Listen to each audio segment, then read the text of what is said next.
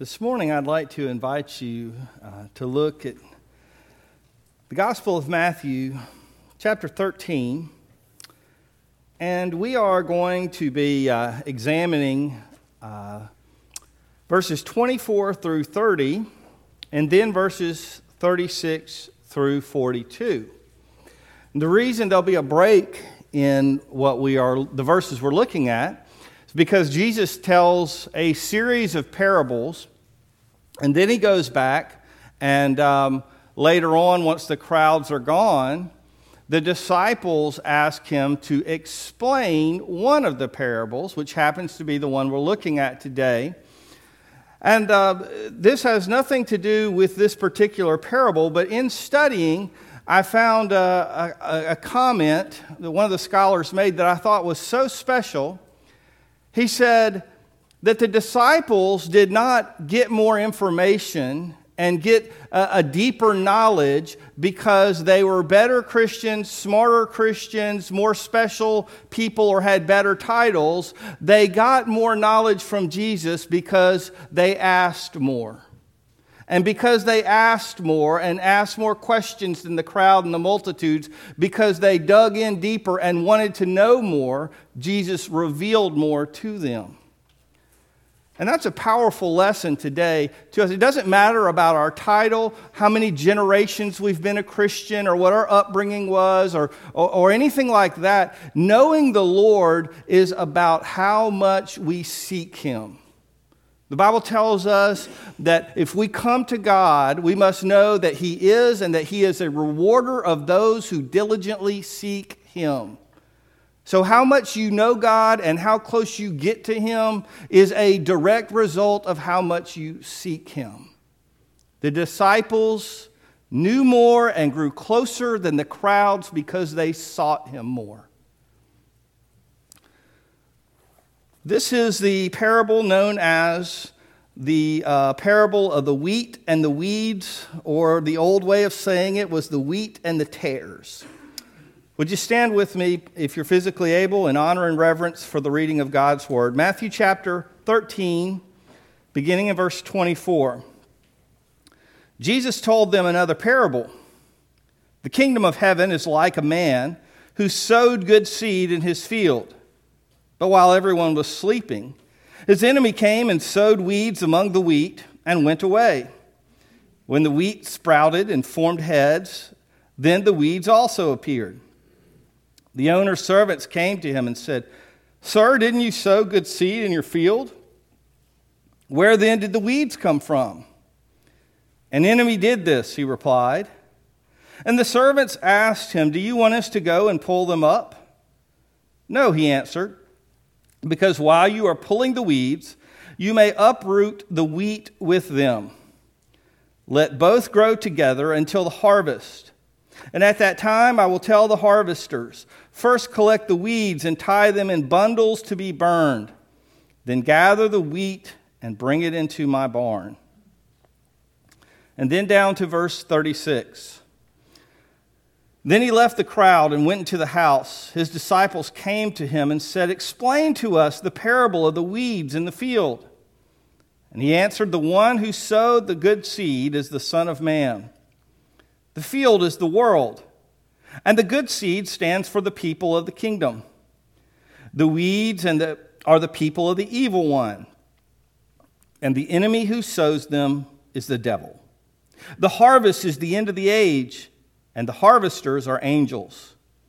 As the weeds are pulled up and burned in the fire, so it will be at the end of the age.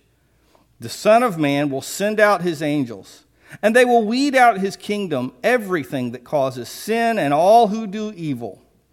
And they will throw them into the blazing furnace, where there will be weeping and gnashing of teeth.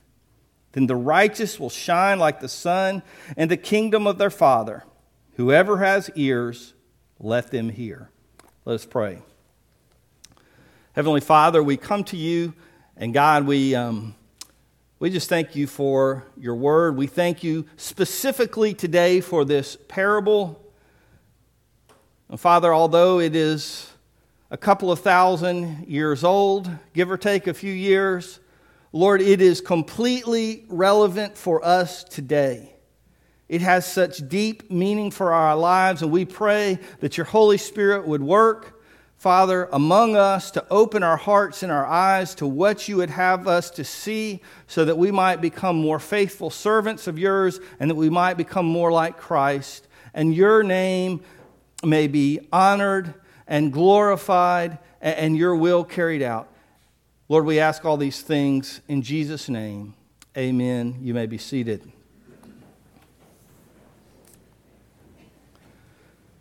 Of all the bad things that anyone who's holding a grudge against you, anyone who considers you to be their enemy, of all the mean, nasty, bad things that anyone has ever done to you, have they ever planted weeds in your garden? Can anyone say, my evil enemy, they planted weeds in my garden? That doesn't sound like, all that bad of a thing to do. If someone came to work tomorrow morning complaining to you that their evil next door neighbor planted weeds in the garden, you'd just kind of be like, whatever, sure, So let's talk about why, first of all, this situation, this parable would have been a big deal back in the day. Jesus describes a situation where a man has planted his fields. He's a large landowner, and he has planted his fields with wheat. That was what was made. They made the bread. That was life. That was livelihood. That's what they depended on to eat and to support them. And so this was a vital crop. They couldn't just go down to the grocery store. They had to live off what they grew. An enemy comes one night. So this was at night. It wasn't because his workers were lax or weren't doing. There was some evil, sneaky person who comes in and he sows these weeds.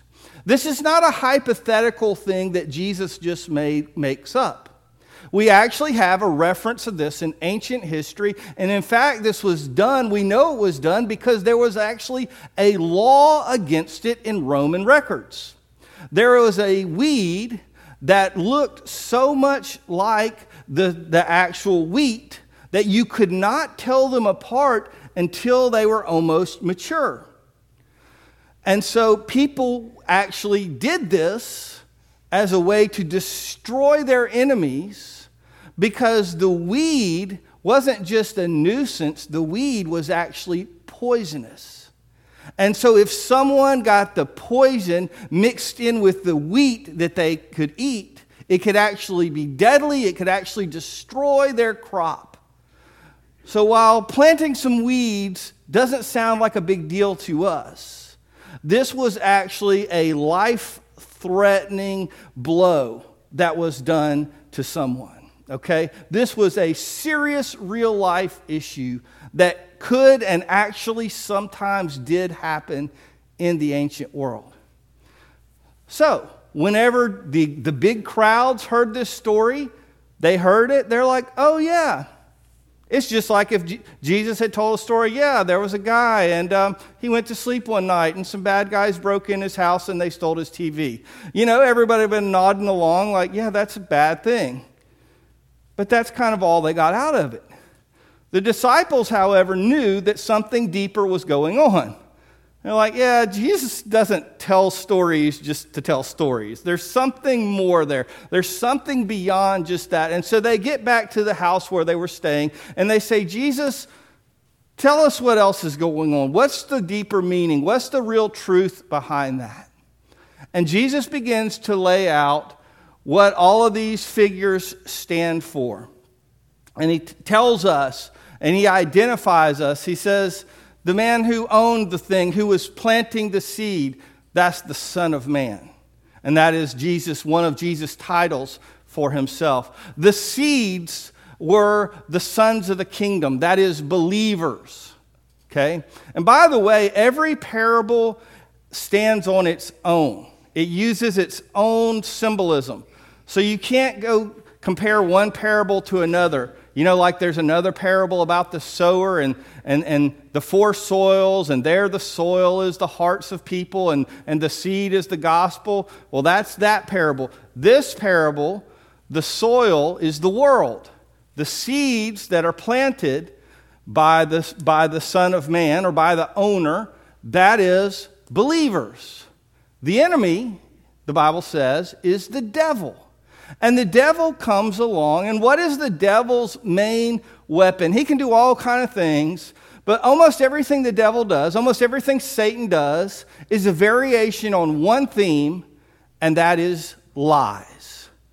Satan, the Bible tells us, is the father of lies. So everything he does is all about trickery. It's all about deceit. That's just his motive. That's the way he operates. And so he comes and he plants fake believers. He plants those who look like they're Christians, but they're not. Right alongside, in the same field where there's believers, there are unbelievers who are not following Christ, but are rather following Satan. And they look just the same, all up until to a certain point. And the ones who will do the harvesting one day are the angels. And the angels are told, hey, even you angels, hold off. Don't mess with these ones who are not real. There's going to be a time to separate the two. And that's going to be at the harvest, which Jesus says that's the end of the age. That's the time of judgment. There's coming a day when there'll be a separation. Sheep and goats, if you will. But that time is not now. What do you and I need to learn? I want us to go quickly, think about 3 things for us to know and 3 things for us to do. What do we need to catch, just really know from this? And then how do we apply this knowledge to our life? First of all, we need to know that fake Christians are a real thing. Fake Christians are a real thing. If you've ever wondered, how in the world is it that there are people who name the name of Christ and yet do things that are completely opposite to the will of Christ, there is one possible explanation. Now, let me go ahead and say this. Real Christians really do sin. You and I are not perfect. And if you look at the believers in God's Word, guess what? They mess up too. I mean, the disciples all the time messed up. And then, kind of after the resurrection, it almost seems like they're perfect all the time. But guess what? Even Paul tells us he had to rebuke Peter one time when he got out of line. None of us ever get to the point where we're perfect and we don't ever need some accountability or some rebuke. So yes, real Christians sometimes mess up. But guess what? There are people out there in the world that are claiming the name of Christ, and they are absolutely on the inside, have no inclination whatsoever to really follow Christ. There's a variety of reasons why people do this. Now, by the way, I'm not talking about someone who says, I just realized I wasn't really a Christian. There are some people that sometimes come along and maybe they've just always believed that they were somehow always a Christian because they grew up in a Christian family. I'm not talking about that. I'm talking about folks who deliberately pretend to be a Christian. And they are out there. I've known many people. I've known people who've admitted to me, you know what, in Bible Belt, Southern America, especially Bible Belt, Mississippi, I know for a fact that there are businessmen in some places, in some towns, where they're going to go and they're going to enroll in the First Baptist or the First Methodist or whatever it is, the most influential church in that county. They don't care about whether, they know God or not, but they're going to make some business contacts. I also know that in Bible Belt, rural South, Mississippi, there's going to be folks who got mama and grandmama constantly on them. You need to be a Christian. You need to be saved. You need to be baptized. You need to do this. And after a while, they're going to be like, okay, I'm going to make them happy. I'm going to get Meemaw off of me. I'm going to get Mom and Dad off of me. I'm going to go down. I'm going to walk the aisle. I'm going to join the church. I'm going to get dunked or sprinkled or poured on or whatever they want me to do. And I'm going to pretend like I'm a Christian so people won't bother me anymore. So there's people out there who pretend to be Christians to not be hassled.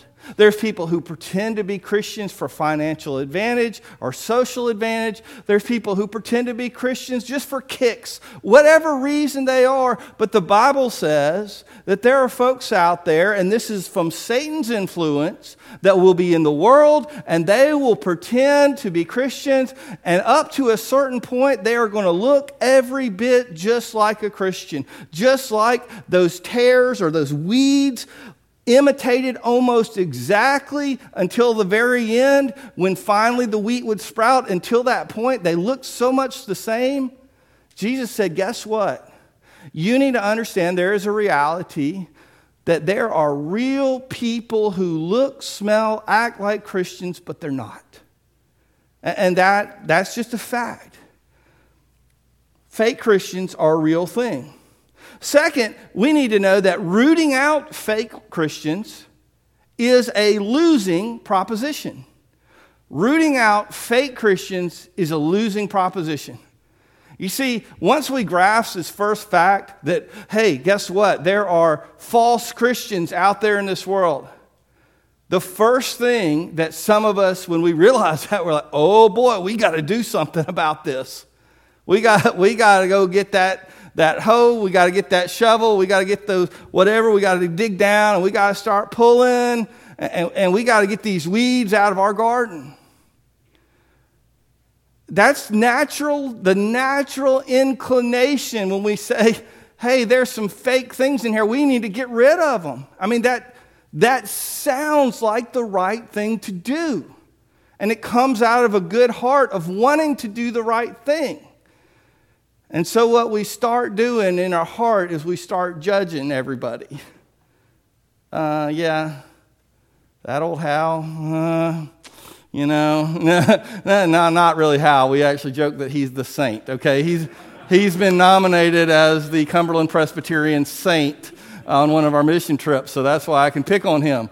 But, what we do is we judge people. Oh, yeah, I don't really think they're a Christian the way she's behaved. Oh, what he did, who he was around. And then we think, then it quickly becomes, well, they can't possibly be a Christian. And we start getting super judgy, And that's not at all. Jesus went ahead and shut that off because he knows that's exactly where we're going to go. If he hadn't put that in the parable, that is exactly the conclusion that we would have jumped to, that, oh, okay, I'm a really good on-fire Christian, so I'm going to start rooting out all these non-Christians. He says, hey, if you try before the harvest time, when it's not ready, when the end of the age isn't here, when the harvest isn't ready, we'll end up destroying the real wheat when we're just trying to get out the fake. If you've ever done any weeding in your life, you know that's true. Some of y'all have never done any weeding in a garden, and it shows. I can tell you, your mom and daddy never made you do it. But my mom and daddy did make me do it, and it is not pleasant. But I can tell you when you're pulling weeds, if one is close to the real plant and you tug and you pull, and somehow those roots of the weeds and the roots of the real plant got entangled, and you start pulling, and before you know it, the real plant is getting pulled up. All right? Maybe in a garden, maybe in a flower garden. And maybe if you're, a little redheaded boy that's not too happy about having a weed, you might not be too sad that flower came up. Mom who's watching, okay. She can't get me 40 years later. But the thing is, those things happen. They get tangled. And what Jesus is saying is, although it sounds like a good idea in theory that we go root out all these fake Christians, the reality is we would end up damaging real Christians. We would end up hurting real believers and damaging the church in our zeal, in our zealousness, in our passion to get rid of fake believers, we would actually end up hurting real believers. And so we need to say, getting rid of fake believers, that's a losing proposition. We need to understand that. Third thing we need to understand before we go on to what we need to do. Third, we need to understand God promises to take care of the problem at the proper time. God promises to take care of this problem at the proper time. Boy, that last part of it, that's the kicker, right? Because God's time isn't our time, but His time's the proper time.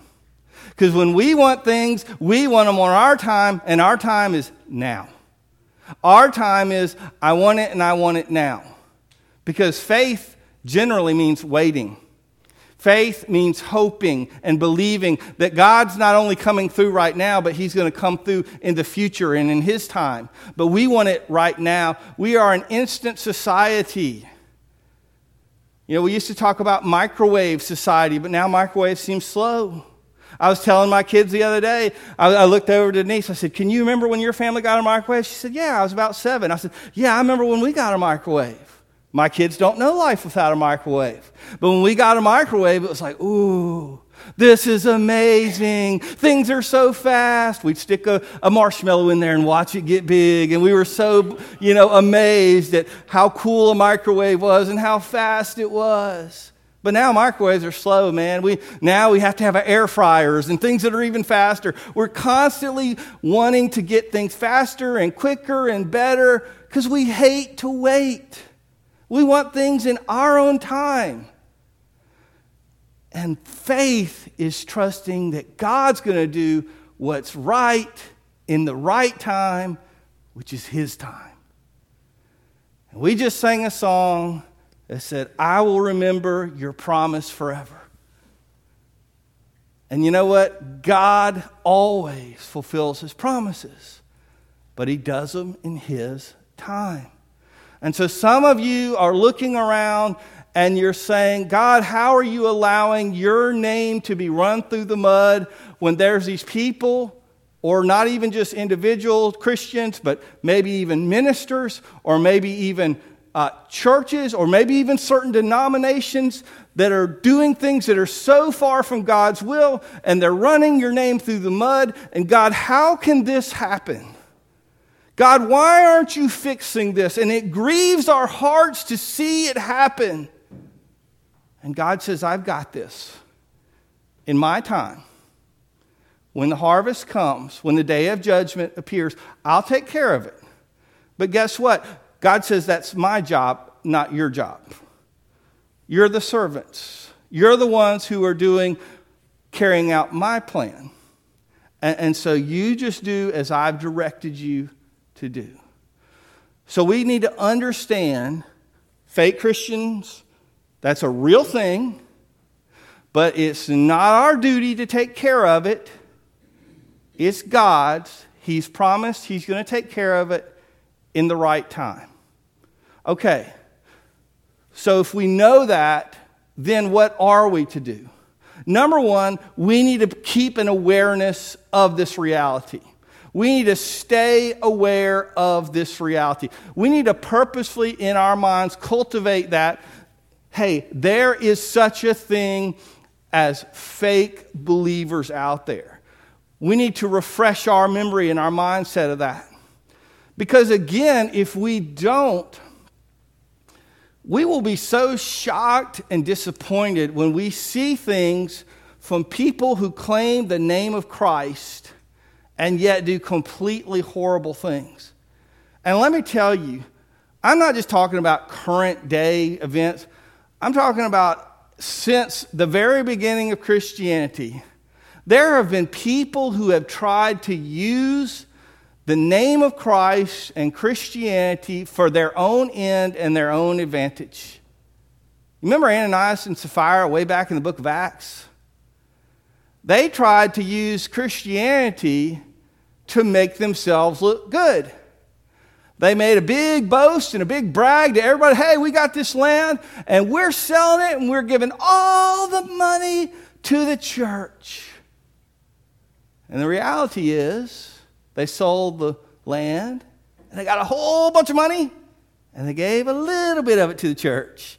And they kept the rest of it for themselves. But they wanted the glory of being known as really benevolent people who gave all that money to the church. That didn't work out so well for them. They both, that day, dropped dead. And the Bible says it was lying to the Holy Spirit when they lied to the Apostle Peter. Later on, as the Christian movement grew, politicians learned that they could claim kingdom, kings, emperors. Others learned, well, I could talk about Jesus and I can bring him in and I can claim him on my side. And then, I'll have God on my side and I can use him for my own glory and my own power. A number of years ago when I was pastoring in Smith County, we had an election. And I remember looking, we had a bunch, a ton. There was more than 10, between 10 and 20 different people running for the same office. And I got pamphlets from every single one of them. And I read them, and every single pamphlet there was, each person talked about how they were a Christian and what church they went to, and they made themselves out to be so good. And I stood up in church one day at Summerland Baptist and I said, praise God, every single one of our politicians is born-again Christian who loves God and serves him completely. Isn't that wonderful? Now, some of those folks really did. But guess what? What'd I say? Back when we're in rural Mississippi, we all want to look and act like we are a solid, on-fire Christian. We just have to be not naive. The Bible tells us to be wise as serpents, but innocent as doves. That is, we are never to be naive. Our behavior is to be pure, but we are never to be simpletons. We are never to be naively carried away that when someone says, I'm a Christian, so you should believe and follow in and join in with everything I say and do, that we just jump on it without any wisdom or thought. We need to be aware. And by the way, people do this on the left and on the right and in the middle and all in between. Doesn't matter. I'm not talking about a certain particular end of the political spectrum. I've seen it all over. People will claim Christ to get their own way. Be aware of the tares. Number 2, test yourself. Test yourself. I'm not talking about promoting a sense of constant fearfulness among believers. Unfortunately, I've been in one of those churches. At one point in my life, I was in one of those churches where every single message ended with, do you know that you know that you know that you know that you know that you know that you know that you're really saved? And, before you knew it, 93-year-old grandmas who'd been serving the Lord their whole life were crying because they weren't sure if they were saved anymore after, all the hellfire and brimstone. I'm not talking about that. But I am talking about this, that none of us should just assume that just because we're in this place, or just because we watch religious messages, or because we went to VBS or Sunday school, or we had a Christian family, that we are believers, that we are actually Christians. Being in church doesn't make you a Christian any more than being in a garage makes you a car. It's just you happen to be in this place. But there's a very simple thing, and it's not about your works. Okay, just like the weed looks a lot like the wheat, you can do a lot of religious activity that looks a lot like the activity that a Christian does. So it's not about comparing the activities you do. It's about asking yourself the question, have I personally met Jesus Christ? That is, have I heard the message of the gospel, the good news that Jesus died for me, because there's some bad news that I'm a sinner. I've done wrong things that have displeased God, and I can't fix that on my own. But Jesus offers me a free gift of eternal life. He died for my sins. I put my trust in Him and say, Jesus, you're my Lord. You're the boss. You're my Savior. And I acknowledge Him. I accept that gift. I accept His forgiveness. I accept that now I don't live for myself. Doesn't mean that my commitment is strong enough or that I prayed exactly the right prayer or anything like that. It is simply that I have honestly entered into a relationship with God. And it's not even about my memory. Some people struggle, well, I know I did something way back then and there, but, I was young, or, that time of my life is kind of hazy. Well, don't count on your memory. What about right now? In your life, do you trust Jesus Christ for your salvation? You don't even have to trust on your memory. You don't have to have written down in the Bible the day, the month, the hour, the year, blah, blah, blah. Do you repent of your sins? That is a heart change. Not that you've cleaned your act up before you come to God. You come to God and He'll clean you up. But you come to Him with a willingness. You say, God, here I am. My sinfulness in exchange for your righteousness. Lord, here I am. And you receive His gift of eternal life. You acknowledge He's your Savior. He's your Lord. That's a very simple thing to test, but we should all test ourselves. We should all ask ourselves that question at some point in our lives to be sure we're not a faker or that we've not just been kind of rolling along just to please someone else or out of, just general religious duty. Now, I want to say again, I encourage us to all do that because we need to do that. We need to be certain. I'm also hesitant sometimes because there's those of us who have problems with constant fear and doubt. And if you're looking at your own life and your own effort, you will wander further down that hole, that rabbit hole. And because guess what? If you're looking to your own works and your own effort for your salvation, you'll never feel secure. Because all of us mess up, all of us sin, all of us fail. And, occasionally some of us have really bad issues of... I remember one time I counseled a lady who ended up, she had to go get some help, psychological and even medical help, because she had a severe anxiety issue that just affected her. But for most of us who don't have those type of problems, it's learning to accept the promises of God's word and simply saying, God promised that whosoever believeth on Him shall not perish but have everlasting life. I have believed on Him, therefore I have everlasting life. So, be aware of the tares. That is, be aware that there's fake Christians. Test yourself, that you know that you're a believer. And then, third and final, invest in others without fear or regret.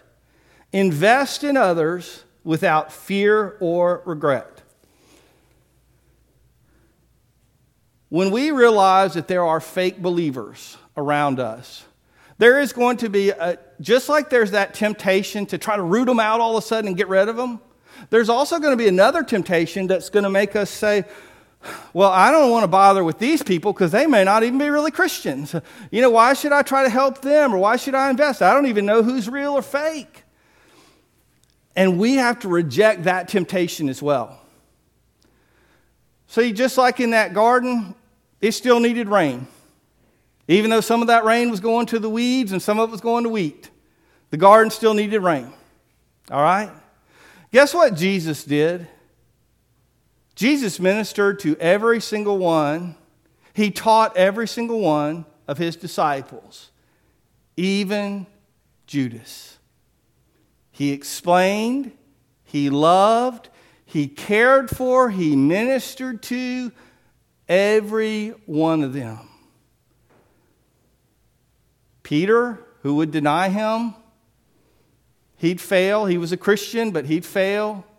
Thomas, who would doubt. And even Judas, who was not a true believer and who would betray him utterly. I don't remember what age I was. I think I was somewhere in my 30s. The first time, though, it hit me, and I was reading through the passage about the last night Jesus was with his disciples, and I realized that Judas did not leave to go do the betrayal thing until after the foot washing. And it hit me. Jesus washed Judas's nasty, dirty, filthy feet, knowing those same feet were on their way to betray him. And yet he showed no hesitation in doing that, even for the vilest one who would betray him. We cannot look at our ministry and our love for others and say, I'm limiting it because I don't know if they're a good enough Christian, or maybe if they're a bad Christian, or maybe not a Christian at all. We can't do that. We have to follow the example of Jesus, and we have to minister and love and invest in all those around us, regardless of what our little evaluation ability tells us they may or may not be. Would you join me in prayer this morning? Heavenly Father, God, I thank you again for this passage of your word, and I pray that us understanding this reality, this truth, that there are the weeds among the wheat, that there are the fake among the true. Lord, that learning that we'll have the proper mindset about it. God, that rather than going home from this place and ignoring it or being disturbed by it, God, I pray that we would take that reality and, Father, we would be focused on understanding. It would help us to understand why things are the way they are. It would help us to trust you that you're going to take care of things. And Lord, it would help us to be just more humble in understanding that we don't know everything. We can be deceived. We can be fooled, but you are not fooled. And Lord, we just simply have to trust you and obey you and love and serve others the way you've called us to, because God, you're going to take care of all the sorting out in your time, in your way, when the time is right. Father, take this word that we've studied and use it in our hearts to accomplish that purpose that you've set forth. I pray now as we hear this song, as we sing this next song, God, that you just continue to work and that you would allow us to agree with you and commit ourselves to following your will for our lives. Lord, we pray and we ask all this in Jesus' name. Amen.